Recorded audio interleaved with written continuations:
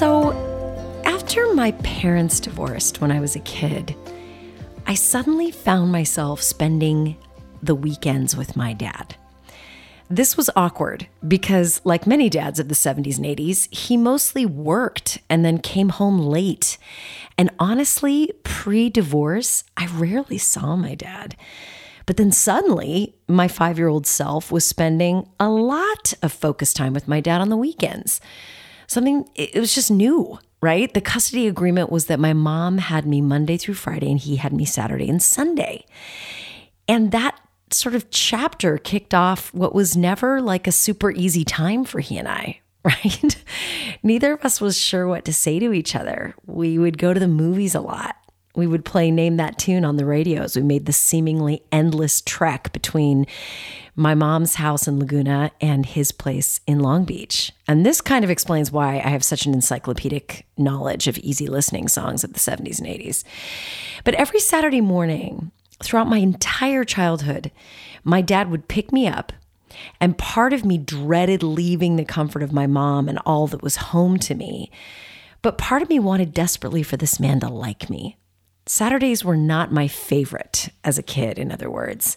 And because my dad was so unpracticed at parenting, caring and feeding of a small child, he just wasn't really in step with how kids roll. Like, kids need snacks, right? They need toys. They have all kinds of needs.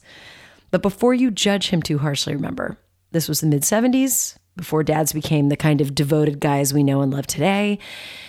But his house wasn't cozy and it wasn't fun, and there was never a single toy anywhere. So I had to bring my own stuff, and he would grumble if it looked like I was bringing too much. And the reason I'm telling you this is that this situation set up a really tricky dynamic for 5-year-old Bronwyn. 5-year-old Bronwyn somehow needed to survive 48 hours without her mom, without her toys, without comforts like that. And she had to somehow keep herself entertained so as not to bother this big-voiced guy. And she somehow had to get herself fed when she needed snacks outside of the breakfast, lunch, and dinner construct. I remember carefully planning activities I could bring with me. But the food thing, that was a real problem. I just didn't have the courage to ask him what I needed. I felt bad that I was this little nosher who wanted to nosh on various things between meals, most of which he didn't have in the pantry.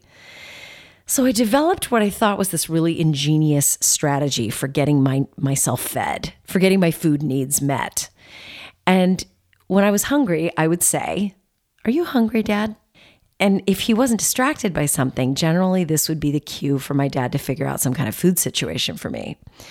But one time, I will never forget this. My dad and I were at his friend's house, and the adults were all playing cards and day drinking.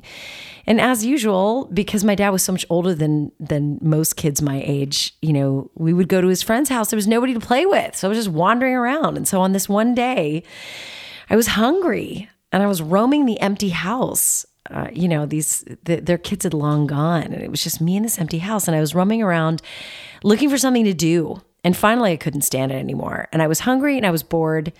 And when the wife of my dad's friend went to go mix another cocktail in the kitchen, I asked her, "Rena, are you hungry?" And I'll never forget the look on her face. I can still see it to this day. Her hair was aquanetted into a perfect brown helmet, and her thick rope gold necklace clung to her tan skin. And she crouched down low and held my little hands, and she said, "Oh, honey, who cares if I'm hungry? Are you hungry?" And I just remember relief flooding my body. Yes, I was hungry. And I'm telling you this small, sad story of my childhood because it perfectly illustrates the origin story of perhaps the worst communication habit that I have and that I'm still working to undo.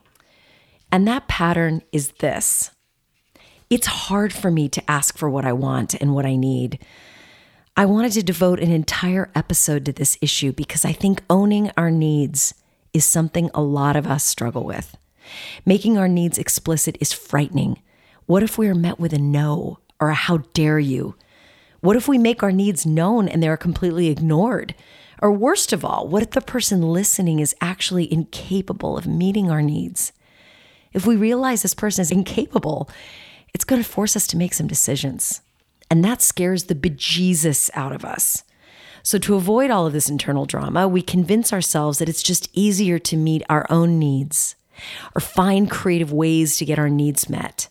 We get really good at working in the shadows, manipulating people into meeting our needs. Instead of asking for help, we complain. Instead of asking for a raise based on careful consideration and research, we work twice as hard hoping somebody notices. Instead of asking for loving attention, we act out or we passively aggressively seethe. Instead of asking for real connection and conversation, we indulge in surface level gossip and pretend it's enough. And here's the crazy part. For so many of us, especially women, although I certainly see this in men too, the problem is not just that we have trouble making our needs known. It's that we aren't even sure what those needs are at this point. They've been eclipsed and blurred by the needs of our children, our parents, our spouses, our siblings, our coworkers. And here's what I know for sure. Being able to articulate and own what you need is a key component to having authentic, enduring personal power. It seems to me that the self-help movement has equated personal power with accepting radical responsibility for one's life. And I don't disagree with that. I think it's true, but there's something missing there. Authentic personal power also must include our capacity to articulate and own what we need and what we want. Authentic personal power must also include being willing to sit with, process, and accept when a need or desire cannot or will not be met. The problem is that too many of us don't do the work here because we are afraid of what we will discover about ourselves, our partners, our families, our workplaces. But amen, I say unto you, if you want to become your most powerful self and speak from your place of power, this is the work. This is the work.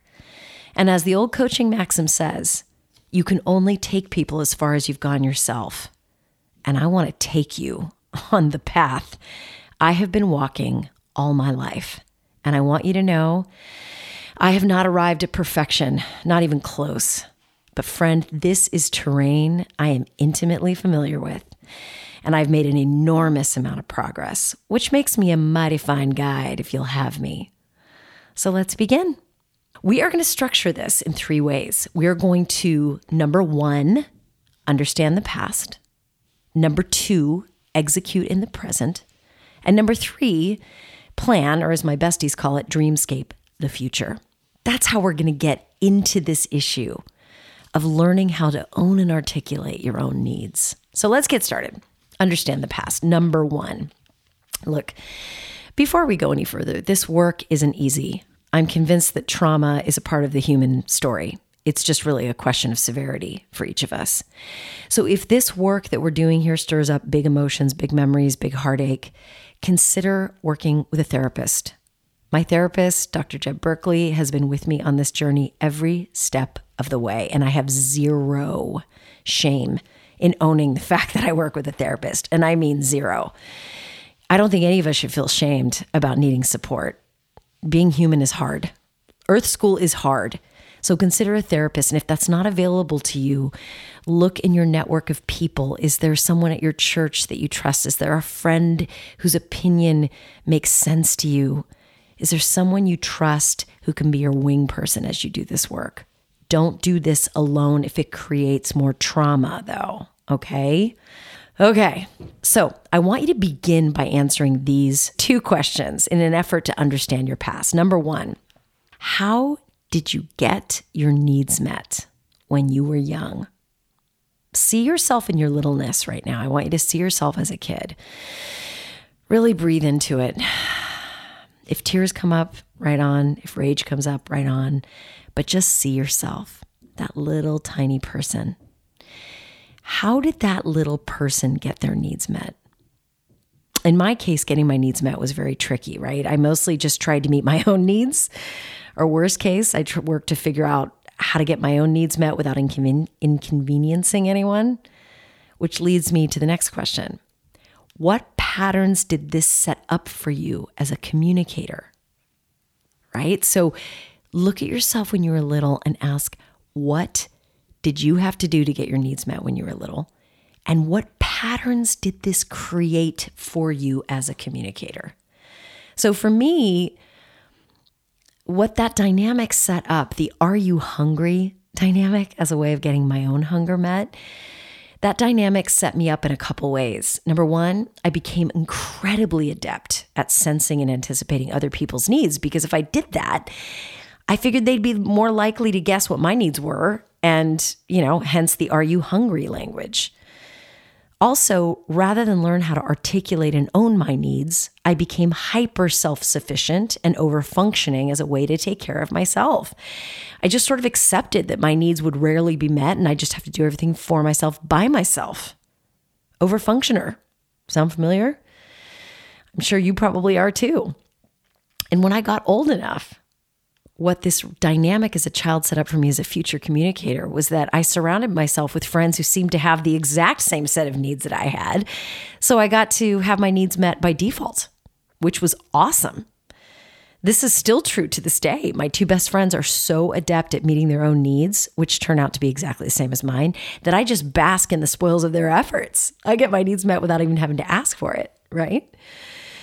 And these patterns, as you notice, aren't all bad. There's some real benefit to having spider senses around what people need. It's part of what makes me so good as a coach, I think, and as a communicator to audiences. I kind of sense what people need and I can meet those needs. But also, by not asking for what I want, I don't have to make myself vulnerable. I can stay perfectly self-sustaining like my own little freaking biodome. Nobody can hurt me. I mean, being hyper-functioning is amazing because I'm just a one-woman wrecking ball of power and purpose. LOL. As Dr. Phil used to say, how's that working out for you? And having friends that love what I love so I don't have to deal with sifting through my own desires is amazing because I don't have to do any work. I don't have to articulate what it is I'm after. But this kind of leads to a final question. What is this communication pattern costing you? What are the downsides to this pattern? In my case, there's just one massive cost to not being able to be forthright in articulating my needs. And that cost is this. By not owning and articulating what I want and what I need, I operate at a very low level of power. My power becomes tethered to whether or not someone else is hungry. It is the power of a child versus the power of an initiated, fully formed woman. And if you've made it this far in this podcast and you're still with me and you've been answering those questions for yourself, I want you to know the few minutes we've just spent together are not easy minutes. These are tough questions. So before we kind of close out this section, I want you to practice the very necessary art of self-compassion. Because when we look into our past, you guys, some of it is beautiful and some of it is brutal. Some of it's painful. So I want you to take your right hand and put it over your heart and just breathe. Just breathe into your heart and give yourself some credit for facing down some potentially painful memories. So for doing some shadow boxing with yourself. And I want you to repeat this mantra in your mind as you breathe. Everyone did the best they could with what they knew, including me. And now I will do the work to move forward with loving power. So that's step one, right? We identified, how did you get your needs met when you were little? What patterns did that set up for you as a communicator? And what are those patterns costing you? That kind of question, that series of question, can yield massive change and improvement if you're willing to do what comes next, which is execute in the present. So understanding the way you operate is key, and the way the past affected you is key, but we don't want to be consumed and stuck with what happened to us, right? We want to honor it and heal it a little more each day. But we don't want it to become like the main focus for too long because the present moment is calling. And it's not a call we should send a voicemail. You know what I'm saying? So right now, I want you to ask yourself, right now, what do you need? In this moment, like literally, what do you need in this moment? I don't care where you are or what you're doing while you're listening to this. Just stop and ask yourself, what do I need right now? In fact, I want you to observe your mind as you ask that question. I just asked myself that question, and here's what happened. You're going to love this. Ironically, I realized that I'm hungry. It's perfect. It's rich. Part of it's because I'm always freaking hungry. I am a hungry, hungry hippo. I am like a little noshing machine. And as soon as I realized I was hungry, there was instantly this part of me that was like, no food till you finish this episode. No. So just think about that for a moment. There is still a part of us that is the grouchy, gruff, clueless grown-up trying to suppress our needs. And you know what? My little animal self is hungry. So as soon as I can recognize this dynamic, I'm like, okay, we're going to finish recording this, but we're not going to finish producing it until we've eaten. Okay. And by we, I mean me. So I will get up from this chair and make myself lunch afterwards. And now this may sound like the most idiot cycle of thinking you've ever heard. This may sound like no big deal, like no big whoop. Like, great, you decide you're going to make a sandwich after this. Congratulations. Look, this is not a no big whoop for me. This is a very big whoop for me. Because, and recognizing that little pattern is in itself a big whoop for you too. Because what we just did, what you observed me just doing, is breaking a cycle. And that cycle is I suppress my hunger to keep performing. And I do it all the time. It's terrible. It's a horrible habit. And making this podcast episode is making me realize how stupid it is. That process of identifying a pattern in myself, how I talk to myself in ways that aren't kind or good, how I will deny my own needs for the sake of some productivity goal, that is metacognition. And metacognition is just a really fancy way of saying thinking about thinking, right? Here's the thing. If you ever want to change the way you show up in this world, it begins with metacognition, witnessing the way your mind habitually operates. Because in the witnessing of it, you create enough distance to change it, right? Now, am I saying that you should give in to whatever impulse your monkey mind serves up to you? Like, what if instead of saying hungry, you're like, you know what I want? I want to go shoot up in a corner in an alley. I'm not saying you should go shoot up in a corner in an alley. That is not what I'm saying. That's an impulse. An impulse is a world away from need. Answering an impulse is like putting a Band-Aid on a gushing wound. Meeting a need is a tourniquet. It's a triage. It's the tending that brings true healing. Two very, very different things. So I want you to really ask yourself, what is it that you need right now? And notice what your mind does when you articulate it to yourself. So not only does that create that moment for metacognition, it also gives you muscle memory. It sets up a new pattern, which is instead of relentlessly pushing yourself like a poor pack mule through your day, you get to stop as often as you want and say, honey, what do you need? What do you need? So if you're still with me at this point, bravo. This is such hard work, I'm telling you. But you may also be feeling a little worried. What if this makes me narcissistic? Will this process of getting really good at articulating what my needs rob me of my empathy? Will people start calling me a bitch? Will they think I'm self-centered? Listen, if you start walking all over people and using them to get your needs met and completely dismissing their needs, yes, you've over-rotated. Or as Simon Cowell once told a contestant on American Idol, you way overbaked that one, love. I know that's a terrible accent. I'm really sorry. But I don't think that's going to be your fate. I sincerely doubt your GPS would let you take it that far. You're just not that kind of person, I can tell. I know you, okay? So let's not worry about that. Let's move on to step 3, dreamscaping the future. And, just take a minute. We've taken some time to understand the past. We've taken some steps to executing better and more effectively in the present. Now let's talk about the future. Depending on what you need today in this moment, whatever you have time for, you can dreamscape next week and make sure you get your needs met by calendaring them, or you can dreamscape long term. Like sometimes what you need is to have a vision for your life, right?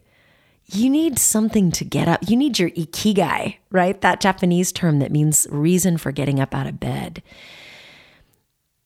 Do what you need.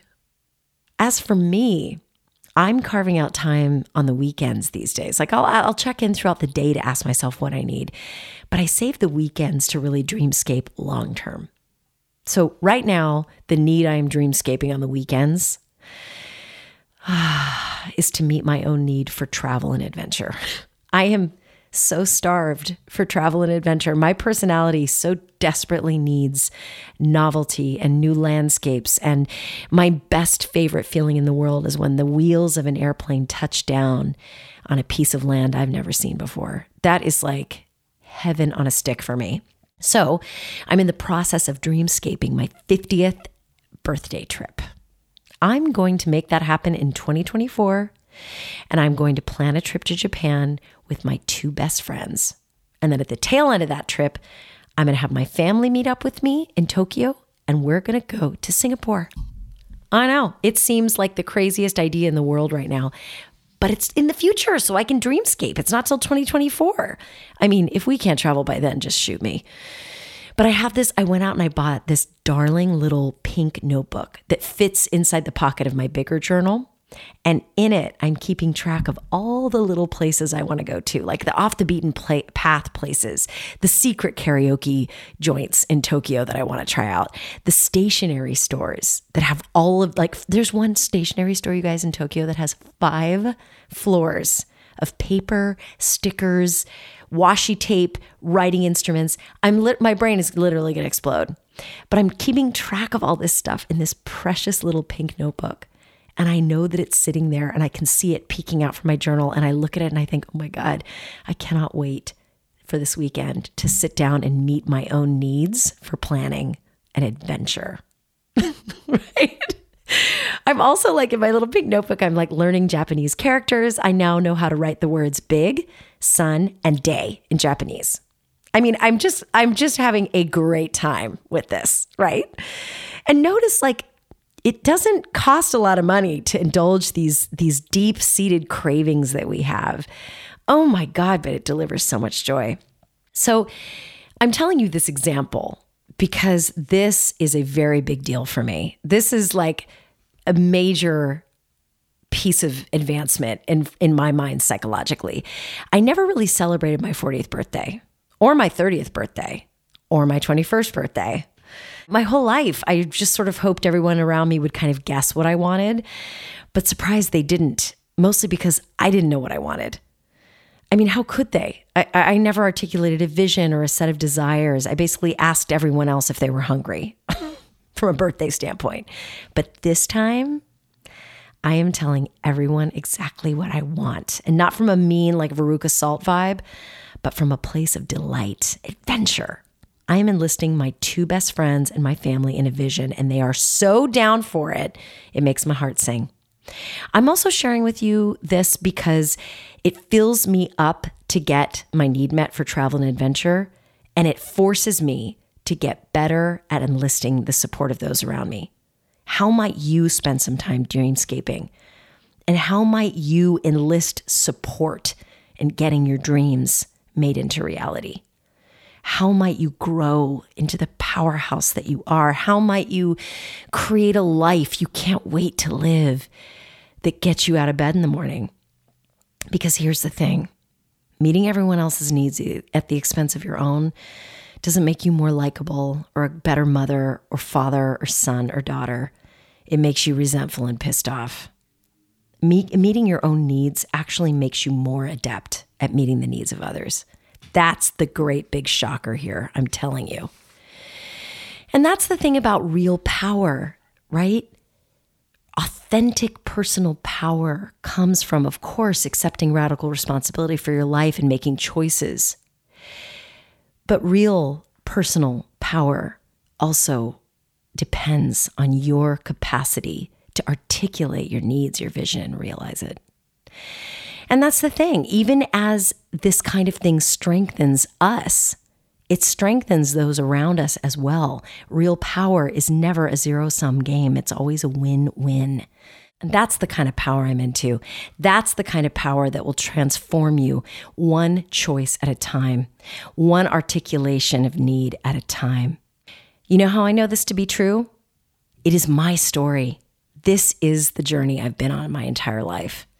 When I see my 5-year-old self wandering around like a bored, little, hungry, lonely ghost, I feel so much compassion for her, but I also get a great big smile on my face because I can see a future she can't yet see. And I want to whisper to her from across the span of years, don't worry, little bee, I've got you, and we're going to make a beautiful life together. What do you need, my friend? What is your vision? What does your soul crave? Shine on, you crazy diamond. I'll see you next time. If you haven't already, go ahead and hit subscribe so you can get the latest episodes delivered hot off the press. Or if you think of someone who could really use this message, share it with them. Also, if you're looking to take this further and go further and faster on this journey as a communicator, head over to bronwyncommunications.com/subscribe. And on Monday mornings, you will receive a communication concept or tip to work with for the week. And on Saturday mornings, you'll receive a short little email with 3 things I am digging right now. It's just a fun little Saturday morning snippet to get you going. And as always, you can find me on Instagram at BronwynSF and LinkedIn. And if your company or organization needs a high voltage keynote speaker who knows how to melt faces and blow minds virtually, I'm your gal. So shoot me a note and let's make some magic happen. Find me at bronwyncommunications.com and shine on. Thank you for listening.